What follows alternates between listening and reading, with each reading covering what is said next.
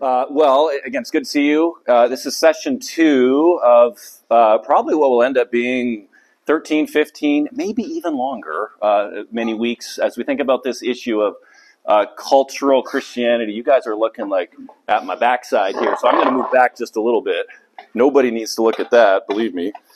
The surgeon said that. Some of you got that. Thank you. I was recently reading a book, though, that actually dovetails with what we're talking about here, and the book is called The Great Dechurching. It just came out. It's actually a pretty fascinating read. Has anybody heard of that book or read that book? Darcy, you have heard of it? Yeah. So it's actually a very fascinating look at why people are leaving the church, or why many folks have left the church, and who they are. So there's a lot of research, meticulous research, tons of surveys. But here's what I found interesting, that as the authors say, the largest group of the dechurched, so again, those who are at one point attending church, they were faithful, but they no longer do now, the largest group was not the progressive left, and it wasn't, whatever you want to say on the other call, the radical right. It's cultural Christians. So 52% of the dechurched, according to the authors in their studies, are cultural Christians who were at one point attending church, but they have since left church. And if you're wondering, some of the other categories that these authors use of the dechurch, mainline Protestants, mainline evangelicals, and then ex-evangelicals. But again, 52%, the largest of the group that have left the church, they don't seem to be coming back, are, as they talk about, they're cultural Christians. So this hits us where we're at, doesn't it? And here's, let me give you a quote here. I've got it on your handout here.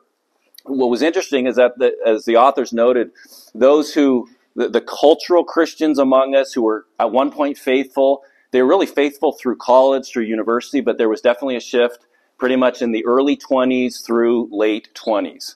Where that's where they seem to gravitate away from the church during their early professional years. Here's the quote now that you've got on your sheets. During this significant life station, the stress points they find particularly difficult include many social factors, such as struggling to fit in at church, having some bad experiences at church, a lack of people their age they connect with, life getting busy, having their main friends at work, and wanting to enjoy surplus income to travel and buy things. Here's what that means, really. Many, not all, but many of these cultural Christians dechurched casually. Very casually. In other words, the reason they stopped going to church was not because a debate broke out about the Trinity. It's not because the efficacy of the atonement was at stake and they're having these all conversations. That's not it at all. It really, to put it simply, the inertia of career, of family, and other interests just slowly over time sidelined the church, really sidelined Christianity, and church no longer became a priority then. And so what it's been replaced with, well, let me ask you. When church, as we know it here in the positive, when that's no longer a priority, what do you think it gets replaced with? Activities. Okay, activities, yep. Friends. Sleep, okay, just which would be more like a personal activity then. Yeah, okay. Friends, and talk a little bit more there. Well, they say lack of connection. They're friends you connect with, either people you work with, they have no relationship than Sunday morning. Okay, yeah. Idols of any sort, really. Okay, yeah, we are. When it gets to that point, we are talking about idols. Yeah, Brian. Pursuit of wealth. Okay, yep. Sports. Yeah. Yeah, and that becomes your community then. And so that's exactly what they're finding, and that's no surprise to any of us, right? When church maybe doesn't become a priority, then the relationships are shifting more online, and especially to those relationships at work. And then, as we're talking about here, other leisure pursuits. I was thinking of being more self-focused than others' focused. Yeah. Because of being with all the stuff that we're about to surround it. Yeah. Ultimately, that's what we're dealing with here at Root. So I'm part of a hiking club, or I'm part of a sewing club, or my CrossFit gym, or whatever it may be. And all those things have a time and place. They're not sinful in and of themselves, but more and more cultural Christians would look to those really as a replacement for the kinds of intentional relationships that are to form here in a local church. So in other words, to put it bluntly, when coming to church, like we're all doing now, when that no longer has any perceived benefit or a social standing, or it doesn't really impact credibility, many of these cultural Christians just stopped going altogether. So that's the world we live in. And that's true. I mean, just think about it. Like, that's true in our hearts too. Like, every Sunday morning. Sometimes I wake up on Sunday mornings. ...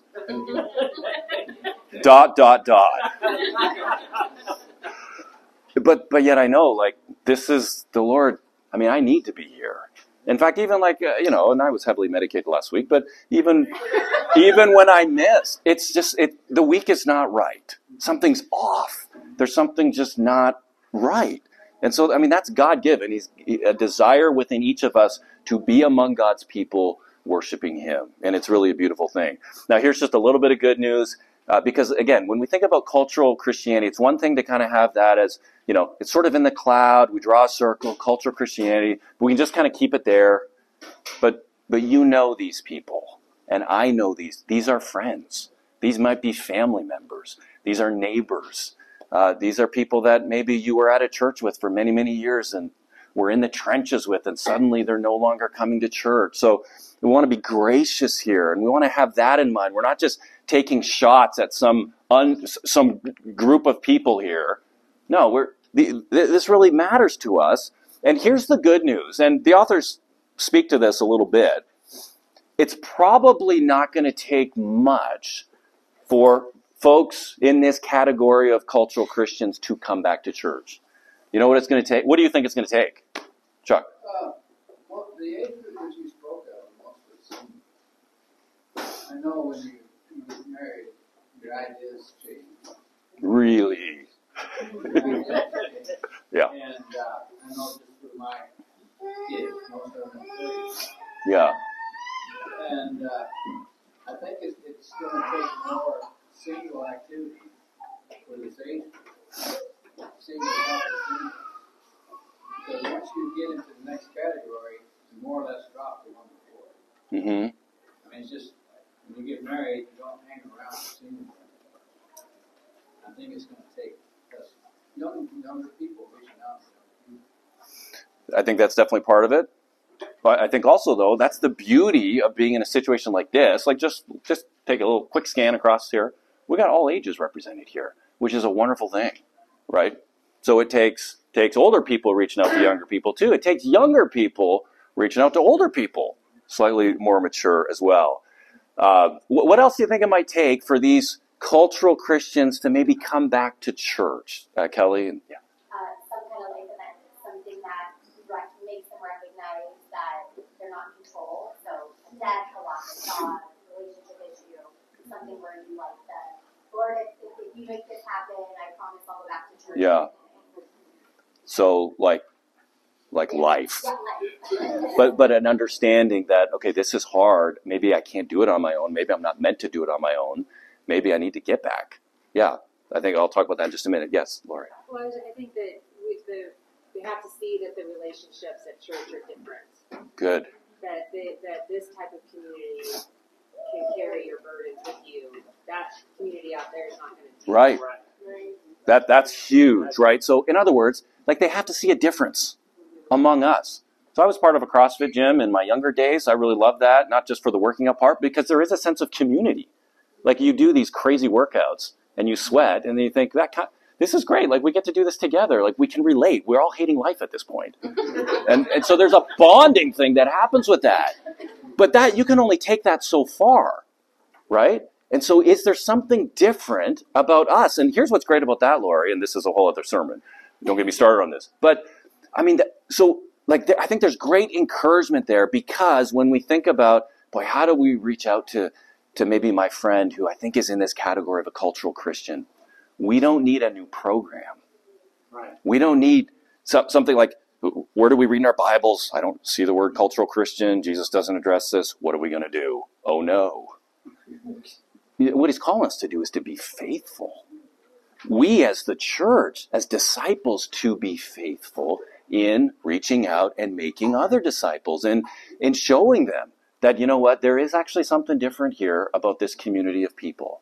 There is something unique here. Not perfect, because we're all working it out too.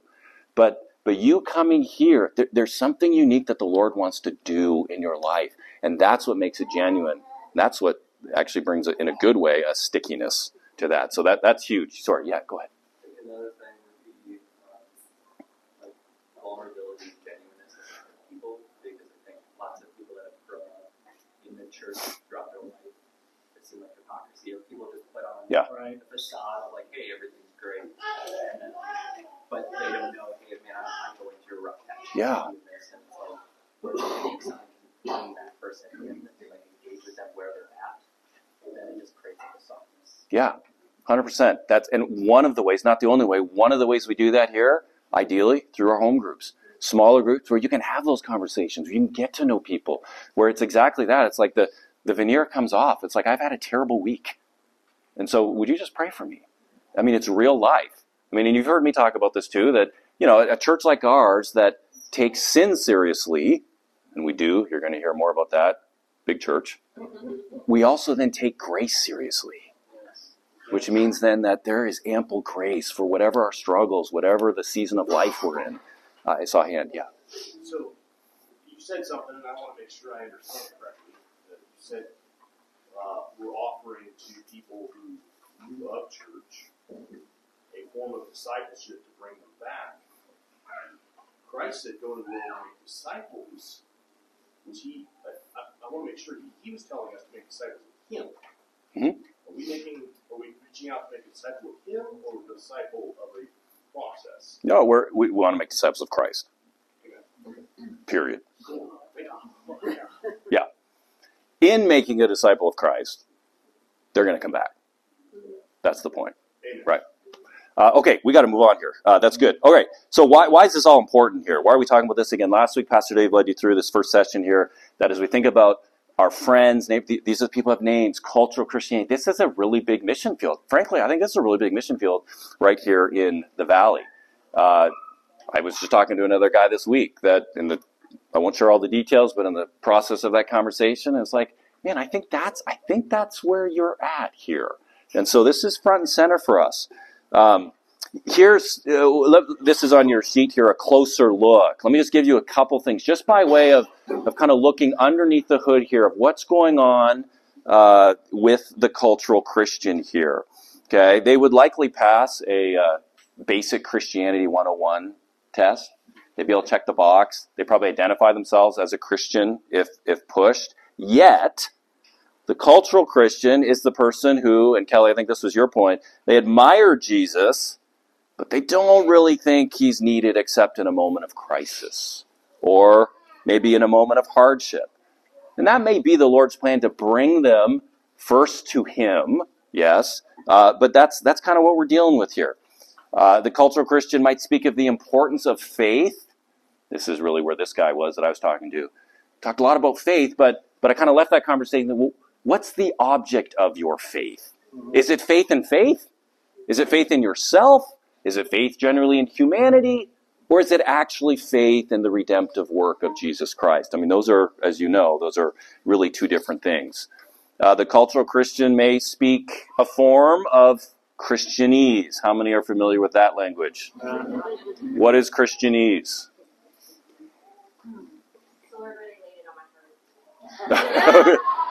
Okay. Right.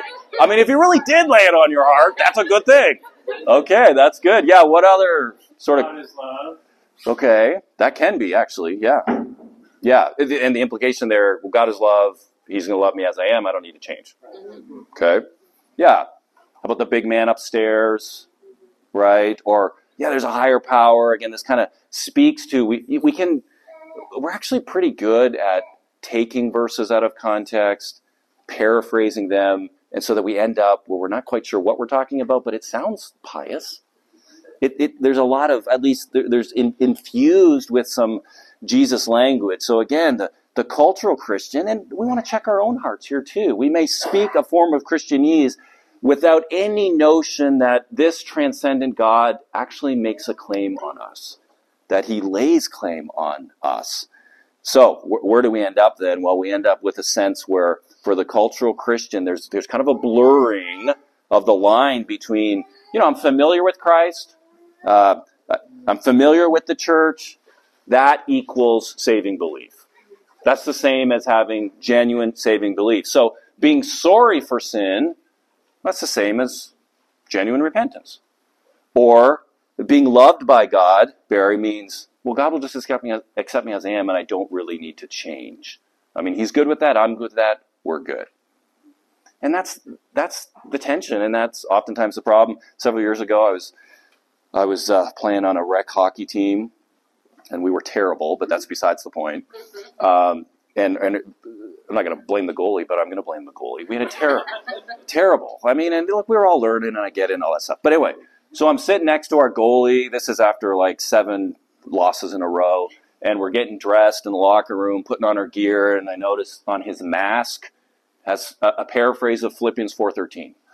I can do all things through Christ. And I was like, that is interesting, because you can't even stop a beach ball. So, first of all, you need a new verse.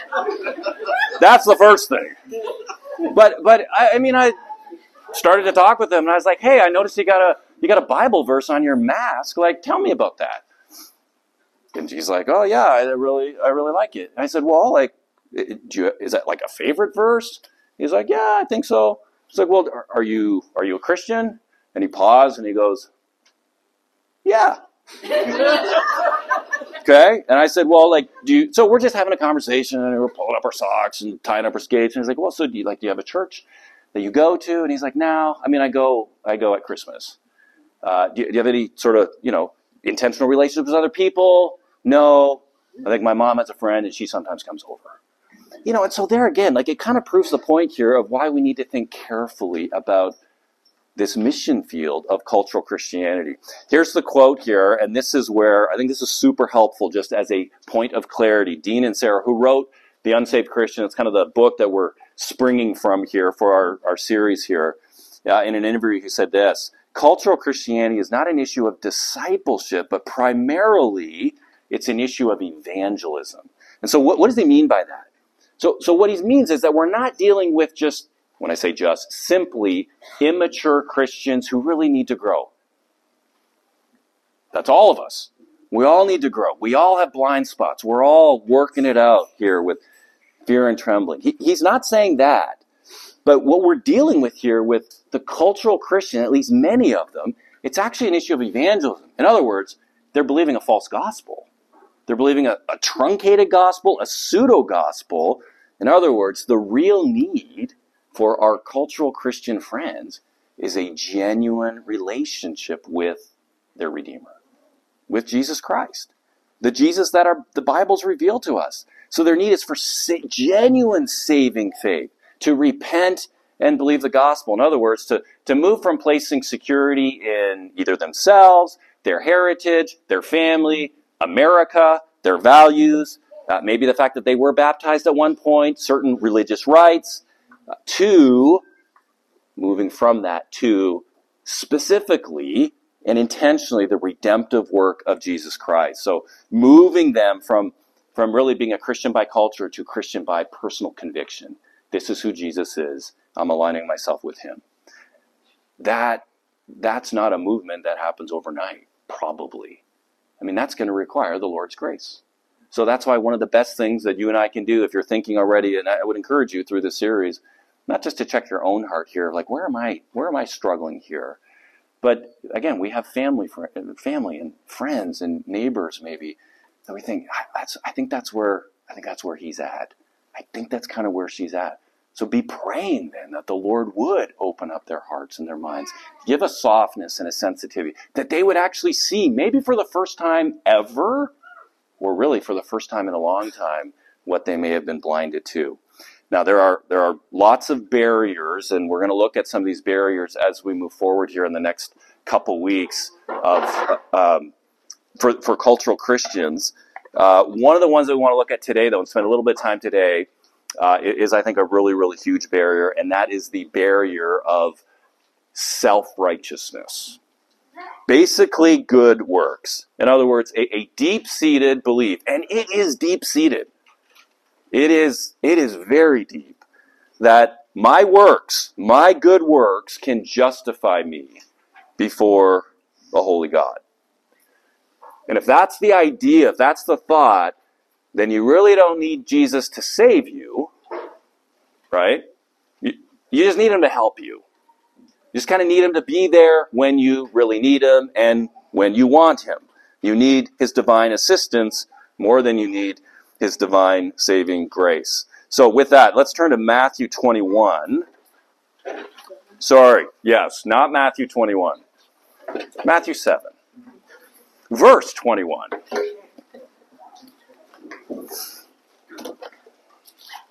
Matthew 7, and maybe I'll have someone sovereignly chosen by God, one of you. Matthew chapter 7, verses 21 through 23. Would one of you read that nice and loud and slow?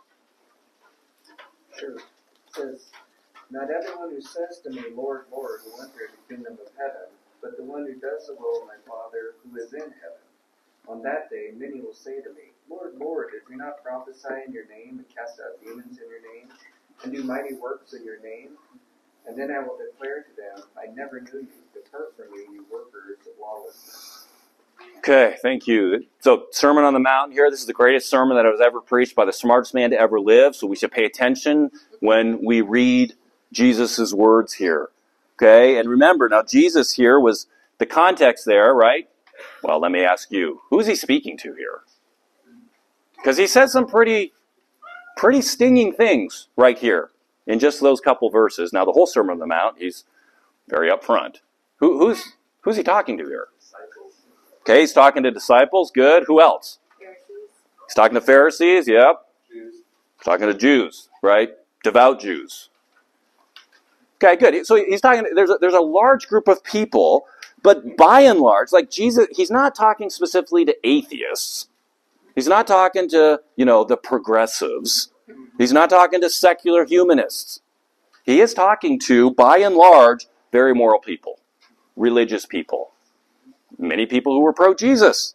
People who are doing really good deeds in the name of God, right? So he's addressing people in front of them that, well, they know what religion is, but yet they're not making the connection between religion, what they're doing, and the Redeemer who is standing or sitting in front of them, right? So, and that is kind of the key issue as we think about cultural Christianity. So from this passage here, again, Jesus says some pretty hard things, does he not?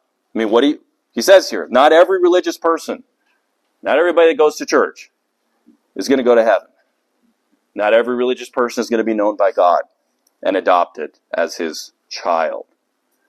And so, just how does that hit you?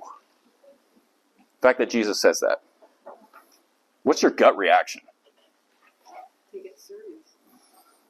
Okay, good, yeah. What? We got to take it seriously. We got to take the words of Jesus seriously. Like, what are we doing here? Why do we come to church? Why do we do religious deeds? What's the point? There's a whole lot of other questions there, probably. Yeah. Good. What else? What's your gut reaction when you hear this? It's not necessarily what you say or proclaim with your mouth. Okay. It's going to solve your problem. Yeah, good, Drew. So it comes to faith and the outworking of that faith. Good. Yep. Okay, yeah, Barry. Don't throw me out. He's wrong. Jesus was wrong when he said Please leave. that. No. Okay, like your gut reaction, yeah. And tell me more. Well, I'm doing things right. I'm following along. He's wrong. Yeah. Yeah. Like, don't you see what I'm doing here? Yeah. Right. And I'm doing way better than this guy. Right. Yeah. Any other? Yeah, Gloria. I think this passage is just like, especially thinking back in the past, has always made me have to examine my own faith. And, years ago, going to the Lord, like, do you know me? You know, hello? Yeah. And examine your own heart and your relationship with the Lord. Yeah, good. It ought to have that. Right. Yeah, good. Any other sort of gut responses? Yeah, Jen. Well, then how can I be saved? Okay. Yeah. And how can we be saved? Yeah. Let's close that loop. I know. Yeah, okay. Okay, good. Well, there's good news. But I think it does. It sort of, did anybody read this and gut reaction was just like, that makes me sad. That was one of there's a lot of different reactions, but I mean, as I kind of meditate on this week, I was like, because I can name people, like people I really care about, that I think that's where they're at. And they think they know, but they don't. And it does. I think there's a sense where, Lord, have mercy. As you've had mercy on us, have mercy on them. Remove blinders from their eyes. Okay. How about this question? So this is maybe to Janet, to your question. All right, well, if somebody asked you then, well, why are you a Christian? Or how can you know that you are a Christian? How can you know that you're not in that category here of Jesus saying, I never knew you. You spent a lot of time in church, you did a lot of good things, but I never knew you. What do you say to that? Somebody this week asked you, how do you know that you're a Christian? Okay, have faith. Well, let's just push through a little bit more there, Jack. Yeah. Okay, good. Good. Thanks, Tess, for the help there. Yeah. That's any good way. Good, yeah. All right, so, I mean, there's a start. That's not an ending point. Faith in Christ's works. Okay. Faith in Christ's work, not my own. Okay, so that means like, well, how many amount of good deeds? I mean, I know not all of my good, but like how much? Doesn't that matter? And there are like a quota? Yeah, Ryan. I think just one aspect, like, this makes me think of like having a healthy fear of God. Yeah. That I want Him to know me. So that knowing my sin and those things like this, it's just not a worldly fear. It's just a healthy fear of the Lord's wrath. So yeah, that's good, Ryan. So you're talking. There's multiple different fears in the Bible. This is a fear of a son to a father, familial fear of the respect and the reverence of what that looks like. Yeah, that's I think that's a big part of it. We had other. Yeah, sorry, Penny. Do I talk to him? Sorry. Do I talk to him? Do I talk to the Lord? Yeah. Or am I just Yeah. So, or you just did kind of the cultural, really busy, lots going on, lots of activities. Yeah, I will talk to him at some point. I'll eventually get around to that. It's not really a priority right now because maybe life is going really well. Like that's the other thing, kind of a sidebar here. For many, I think, and I'm thinking of a really good friend of mine who would be in this category.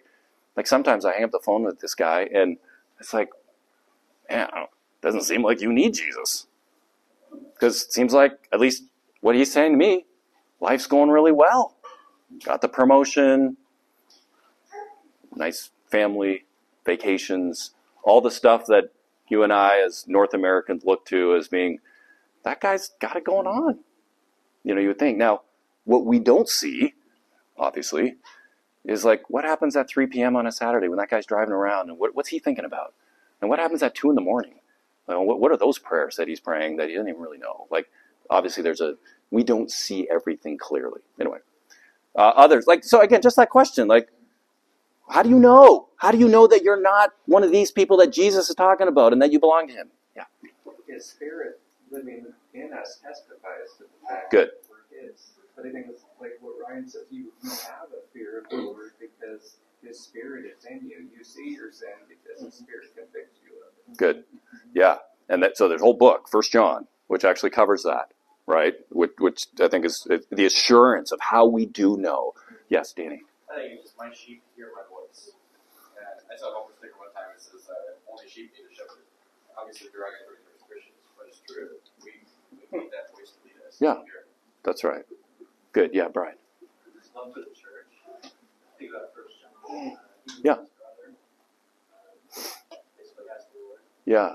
If there's no, I think particularly in our culture, if there's no love for the church and God's people, that would go without saying. Yeah. Like if you don't have any sense that, man, I kind of miss these people, or I need to be here, that's probably an indication that something's amiss, right? And that's not Christians being judgmental. We're just trying to call it as we see it. Yeah, being honest. Matt, and then Trevor. Yeah, continuation of repentance and faith. You're Good. like God promises that He will keep you to the end. Yeah. Continuation. Good. And it really is that, isn't it, Matt? Like it's not just one time repenting. Come to Christ, repent, you're good. Like the question often is, well, how often do you sin?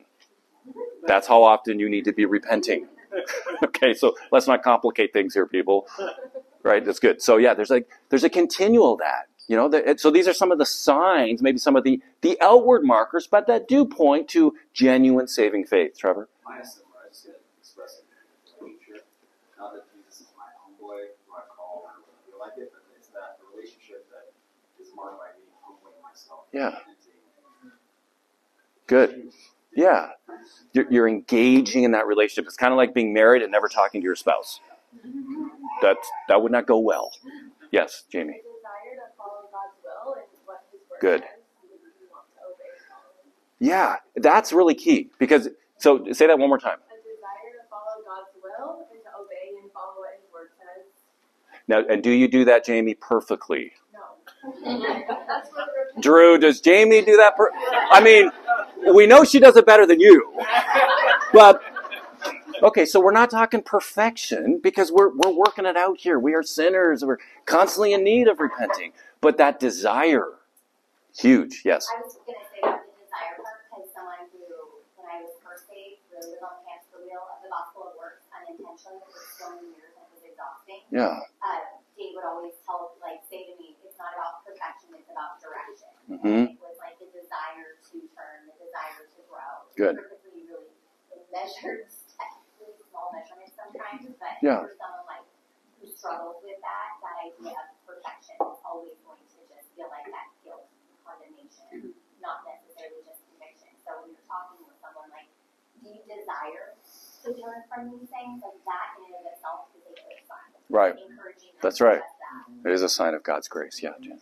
Yeah, I think that's a really big point what you're saying because we have some dear Christian friends, but their doctrine is not great, and they're perpetuating a false doctrine. In that, as long as you confess with your mouth, you said the sinner's prayer, you are a Christian. And so their grandchildren, some of their friends, their relatives, so many of them are cultural Christians, but they think that they're not because they've said the sinner's prayer. And Right. so as long as they get someone, because they can't figure out why my grandchildren aren't Christians yet. And because they haven't said the sinner's prayer, their kids already did it at 4 and 5 years old, and they're saved. But there's no change in their lives. Mm-hmm. And if there's no change, then there's no spirit. Right. Just to be clear, so, there is a role for good works in the Christian life. Yes or no? Yes. Oh, good. Thank you for saying that. And what is that role? What's the role of good works? Yes. Well, it should be a response to what Christ has done for us, not that we're trying to earn something. Okay. It's Good. a response. Yeah. We're grateful. Yeah. Your heart has been changed by God's grace, undeserved. You are now different, which means then you actually start to care about the people around you. It's not just looking out for number one. It means that you're drawn to other Christians because you need them in fellowship and in intentional community. It means you can't be a lone ranger anymore, right? I mean, it's that part is the countercultural part. So good works have a place. They adorn the gospel, right? They dress up the gospel in a way. People see the outward, the good works, and they say, man, thanks for serving me. Why would you do that? Why would you care about that? You don't even hardly know me. Or thanks for praying. All those things. Those things don't save. What saves us? Who saves us? Yeah, that's right. Right? And so that, again, that's what we're drilling down into that. That, again, we need to be reminded of that. I don't know that none of us in here would probably call ourselves cultural Christians. That's good. But there still is that sense, let's just be honest here. Do we not all wake up most days thinking, yesterday was miserable, fell off the wagon, Lord, now I got to prove myself, now I got to perform. Now it's up to me. Like your grace was good for Friday, but Saturday, and now I'm at church on Sunday, I really got to perform on this day. I mean, that's exhausting. But I face that. I struggle with that sometimes. So again, so when we talk about applying the gospel, when we talk about preaching the gospel to ourselves, what is that beautiful gospel that we're seeking to help each other apply to our lives? That's the good news. Well, what is that good news exactly? For performance-driven people as we are. It's done already. You don't have to perform. Yeah. I mean, that's good news, right? It's the best news. If you spend a life striving after something you're never going to attain, what better news could there be? Yeah.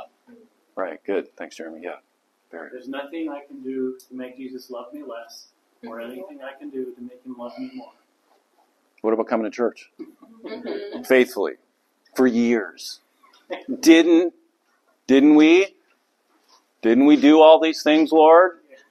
Right? And in Sarah's book, he actually has a list. Let me just read some of these things. I mean, just think about this in your own life. Didn't we say grace before meals? Didn't we fight to keep prayer in school? Didn't we go to church faithfully? I'm riffing on this now. Didn't we serve on the greeting team? Didn't I help out the pastor when no one else would help him out? Didn't I read my Bible faithfully? Didn't I treat all people with respect? Didn't I stay married? Stay faithful? Didn't I keep myself from shipwrecking my life with the really, really big sins? Didn't we do all these things, Lord? Didn't that matter? I mean, that's kind of how we live, right?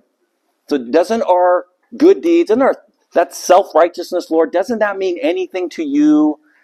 Again, self-righteousness, that belief that you can be good enough if you just try harder. So on the really miserable days, you got buck up. You got to do better. I mean, that's the heart, really, of the self-righteous Christian, of the self-righteous cultural Christian. Now didn't we do all these things, Lord? That is vastly different, isn't it, than the didn't he? Didn't Jesus accomplish exactly what we couldn't? Didn't Jesus do what was impossible for us? Didn't Jesus die on the cross? Absorb the wrath of a holy God that we deserve because we could never measure up? Didn't he defeat sin and death and Satan in his glorious resurrection from the dead? Didn't he promise to leave the Holy Spirit not just around us, sort of like, hovering, in us, so that we can actually grow, that then we can live lives pleasing to Christ and our good works. I mean, Jesus says, a lot of people, let them see, let your light shine, so that they would see your good works and do what? Esteem you, say, man, you're earning a lot of points. So they would glorify God who is in heaven. That's what we're after. Okay, let's see. How are we doing on time here? Well, there we go. It's moving quickly. All right, let me just to your handout here, Spurgeon here. I want to help us here. Where I'm going here, the next just as we close here, I want to look at 5 symptoms of the self-righteous heart. I had to narrow that down to 5 because at one point I had 17. So I'm kind of grouping a lot together here. But let me go back actually just to Luther. Many of you know Martin Luther. He talks about here how we need a righteousness, right? There has to be, we need to be righteous before a holy God because God does not lower his standards. How is it possible that sinners like us can somehow be righteous before a holy God? Luther spent a lot of time thinking about that. It kept him up late at night for years, and you can read some of that. And he said, look, this righteousness has to be, as his term, an alien righteousness. In other words, it can't originate within me.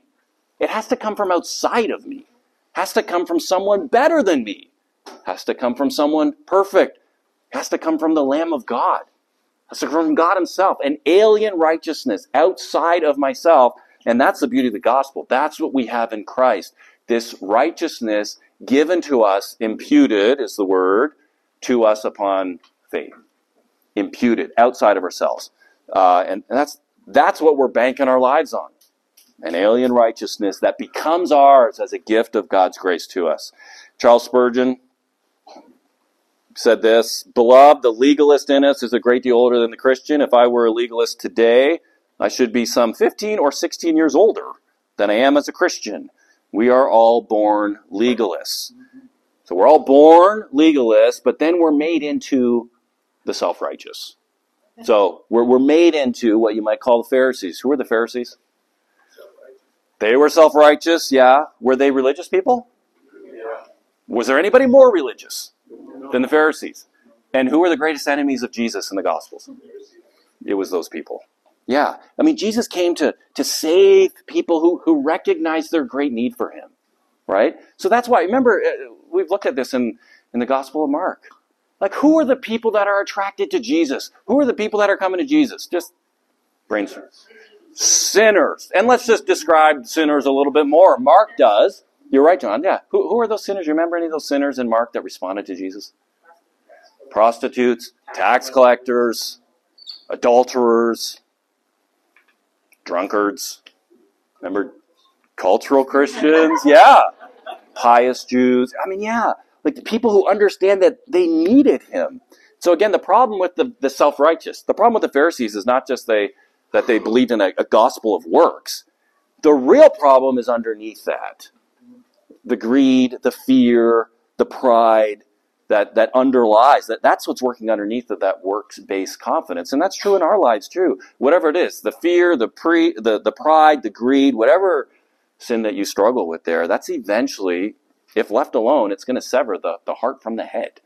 And we want to guard against that. So, again, here's what we're saying here. I want to look here. If we're serious then about grace, which we are, and if we really want to be true slaves to righteousness, we need to be aware of the symptoms of gracelessness. Here's probably the best definition for a legalist, and I'm using that term broadly. But the self-righteous person, really, we're born resisting the idea of grace because grace says awful things about us. Grace says we are worse off than we thought. We're dead in our sins. We're actually rebelling against a holy God. That's what grace says. So grace says some awful things to us. But so legalism then, this idea that if I just keep the law, if I just do more spiritually good things, that God will accept me, at its root, that's really a failure to be awed and amazed by God's grace. That's what's going on at the heart level. It's just a failure to really be amazed at grace. I don't want any of us here to ever walk, and the truth is we do sometimes. It's boring, ho-hum, I know I'm a sinner, I know I need Jesus. Why do we preach the gospel every Sunday here? Why do we sing songs about the gospel every Sunday here? Why is that so important? Why are we intentional about that? Because we forget, and because we neglect, and because we ignore, and because we need those reminders of God's grace. We don't want to ever have our hearts in a situation where God's amazing, supernatural, divine grace becomes boring and ho-hum. So, this is part of it here. So let me just kind of close with this. 5 symptoms of the self-righteous heart. And really, when I think about the self-righteous, and we're talking, I think these things could be said of the cultural Christian. Again, maybe not all, but I think there's something going on here enough. The self-righteous know what to say, but do not do what they say. So I think, Drew, this was maybe to your point. So there's some lip service, but they don't really follow that out. Now, let's just be clear here. We are all sinners. There will always be some dissonance here for all of us, right? We say things, and are we always 100% faithful to carry that through? Of course not. So we have maybe more in common with cultural Christians and the self-righteous than we would think. That's 1 John 1:8. So we are always repenting then, this side of glory. But I think what we're looking at here is kind of a more consistent, or what I would say just a reoccurring pattern. That's kind of what we're looking for here, is patterns. In, the practical, giving, serving, spending, how do you relate to your spouse, children, loving neighbors, indulging in secret sin, like any of that. Are you making excuses, in other words, for the sins that entangle you? Typically, the self-righteous is probably happy to point sin out in others, but they'll be the last person to see it in themselves. And that's Matthew 23. Jesus says they preach, they don't practice, they tie up heavy burdens, hard to bear, and lay them on people's shoulders, but they themselves are not willing to move them with their finger. Okay, so the self-righteous know what to say, oftentimes don't do what they say, and that is true for us too. Number 2, self-righteous practice their faith to be seen by others. Again, when we're talking about the Pharisees, Jesus took dead aim at this. Matthew chapter 6, again, Sermon on the Mount, right? Pharisees are praying, why? Yeah, they're seen by others. Others look and say, wow, that guy is, like, is he still alive? Because he's been on his knee praying for hours. Like, that is incredible. Pharisees put money in the offering, why? To be seen and to hear the money clank in there and for everyone to say, wow, that's a lot of money going in there. That is a godly person, right? To be seen by others. Matthew 6:2, Matthew 6:5. And basically they got what they wanted, right? Which was recognition and esteem from others. Jesus says, beware, Matthew 6 verse 1, of practicing your righteousness before other people in order to be seen by them, for then you will have no reward from your Father who is in heaven. So here's the question. Is your Christian life, or is your Christianity at root, I mean again, at the heart level, is it really aiming for acceptance from others? Their approval, their affirmation, another way of saying that. Are you a Christian mainly because of the benefits that it gives you? The social benefits, the relational benefits? I mean, that's kind of the question, right? Are you mainly a Christian because of that? Or do you pray? Do you give? Do you serve? Do you do these things? Why? 1 Corinthians 10:13, for the glory of God. Again, those are two different paths. Really two different paths. So, self-righteous, again, practice their faith to be seen by others. Here's third symptom of a graceless heart. And this one I think is particularly, well, it's particularly damning. The self-righteous keep people from Jesus and his grace. Yeah, I can. The self-righteous keep people from Jesus and his grace. They don't attract people to Jesus. They actually keep them from him and his grace. This is Matthew 23. Jesus has some very hard indictments in that chapter, talking about the self-righteous and the Pharisees. He says, you shut the kingdom of heaven in people's faces. Like, you don't want that to be written about you. You shut the kingdom of heaven in people's faces, for you neither enter yourselves nor allow those who would enter to go in. Woe to you, scribes and Pharisees, again, self-righteous, hypocrites, for you travel across the sea and land to make a single proselyte. And when he becomes a proselyte, you make him twice as much a child of hell as yourselves. So, brothers and sisters, one of the greatest dangers, I think, of a works-based, like we're talking about here, a self-righteousness, a works-based religion, I think one of the greatest practical dangers is that it's contagious. It really is. It's contagious. And so when we disconnect our heart from our head, that's really what's going on here, right? Subtly or not so subtly, putting confidence in the flesh, we're going to lead people away from Christ, not to him. And we want to lead people to Christ. And so the question then for all of us, I think, is, how would I phrase this? So the people that know you best, family member, friends, your home group, yeah, church people that you know. Are the people around you amazed by God's grace given for you? In other words, like, when they talk with you and they interact with you, in those kind of practical conversations, do they leave thinking, wow, that's someone who's been really, that's someone who knows a thing or two about God's grace. Like, you just enlarge my vision of who God is. Now, hear what I'm saying. I'm not saying like every conversation, like you're disciplining your kids or, you're running after, I'm not saying every conversation, like let's keep our feet on the ground here. But like as a pattern over time, do the people that know you best, would they think, yeah, that's someone who really does understand the grace of God, and that makes me want to know that God? Or do we kind of repel people and say, man, if that's your version of Christianity, I want nothing like that? Because you don't seem to smile ever. There's not a lot of joy in you. Why are you always so stressed? What? Et cetera, et cetera, et cetera. Okay? Number 3, that's the self-righteous keep people from Jesus and his grace. Number 4, the self-righteous lack love for people in need. I'm not going to take a ton of time here because our time is winding down. Again, Matthew 23. I mean, again, the Pharisees, as an example, they actually looked for reasons not to help the poor, not to help those in need, not to help the oppressed.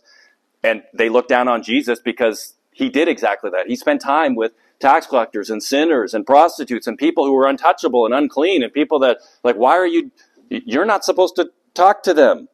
We'll hear more about that in just a minute too. So again, the self-righteous really find every way to get around at root of really caring for other people. And certainly that's just anti-gospel. It's really anti-Jesus. And number 5, the self-righteous cover sin instead of repenting, instead of really confessing. And that, look, I think this hits all of us here. It really should land on all of us, because oftentimes we think, well, did I really repent? Am I really confessing? Praise God that he is so good and kind and gracious that, he sees our hearts. Can you just imagine, like, many of you have been Christians for many, many years, as I have.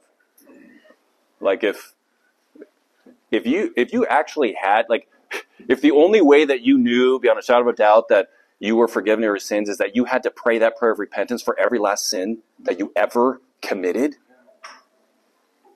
Wow. I mean, some of you are in some bad shape. We're all in deep waters then. But God is so good and kind and gracious that, we're only going to know the other side of eternity when we look back and say, yeah, I didn't even think that was a sin. I didn't even know that. Or, yeah, I knew that and I was still rebellious and I just didn't want to do that. And I never really did. But somehow, how did I get in heaven? Because God is so good and kind and gracious to us. Now, again, that's no excuse for not repenting, but there is a reality here. I think, again, as a pattern here, the self-righteous, again, would much rather manage sin than repent of it. Okay? And again, this is a clarion call for us to take our sins seriously. So again, all that to say, brothers and sisters, if we have a disconnect here between our head and our heart, between what we say or who we say we love and actually how we live, what do? Well, in one sense, it's like, well, you should take more classes.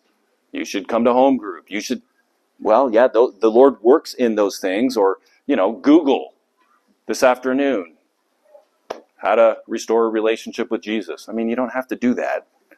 But knowledge is vital, but that's not the key to reviving our hearts. God is the key to reviving our hearts. So in humility, it's called humility.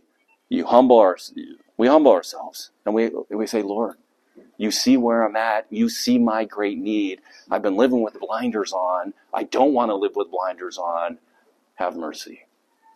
And then you wait on him. Now, when I say wait on him, I'm not talking for the next 7 years. You don't do anything. But you wait on him in that moment to listen to what he has to say. He'll speak. And it may just be longer than just a minute or two. You might have to give it 5 minutes, maybe 10 minutes. You might have to circle back the next day. You might have to bring others to pray with and for you too, and to say, look, I'm kind of in a tough spot here. We just pray that God would just illuminate, give me eyes to see who I am, who he is. Those are the sorts of prayers, brothers and sisters, that, yeah.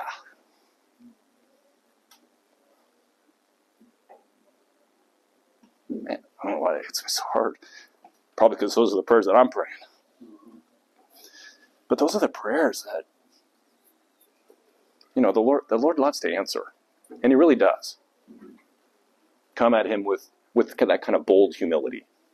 And then just wait. Let him do his work in your life.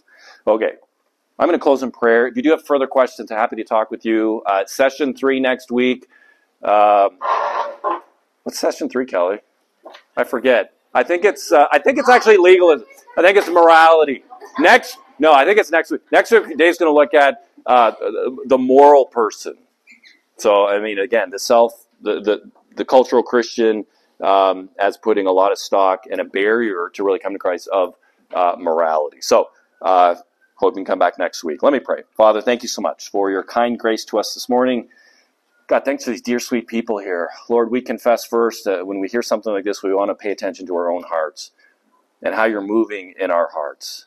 And so I pray, Lord, that you would continue to move and work in our hearts, that you would help us to see clearly the glory of God in the face of Christ. And then with that, to see ourselves more clearly, more accurately, even this day and this week. And Lord, I pray that that would have an impact in how we love our spouse, how patient we are with our kids, the kind of relationships and friendships that we engage in, how we treat our enemies, those that frustrate us. God, I pray that we would be a people as you mature us and grow us, that all of what we're talking about here, Lord, that our relationship with you would be more than simply duty or lip service or just having right answers. But God, that you would continue to change and transform our hearts at that deep level. And yes, produce in us, ultimately for your glory, good works. That our lives would speak well of the gospel and speak well of Jesus, you whom we love. So be pleased to do that, I pray. And we'll trust you for that in Jesus' name. Amen.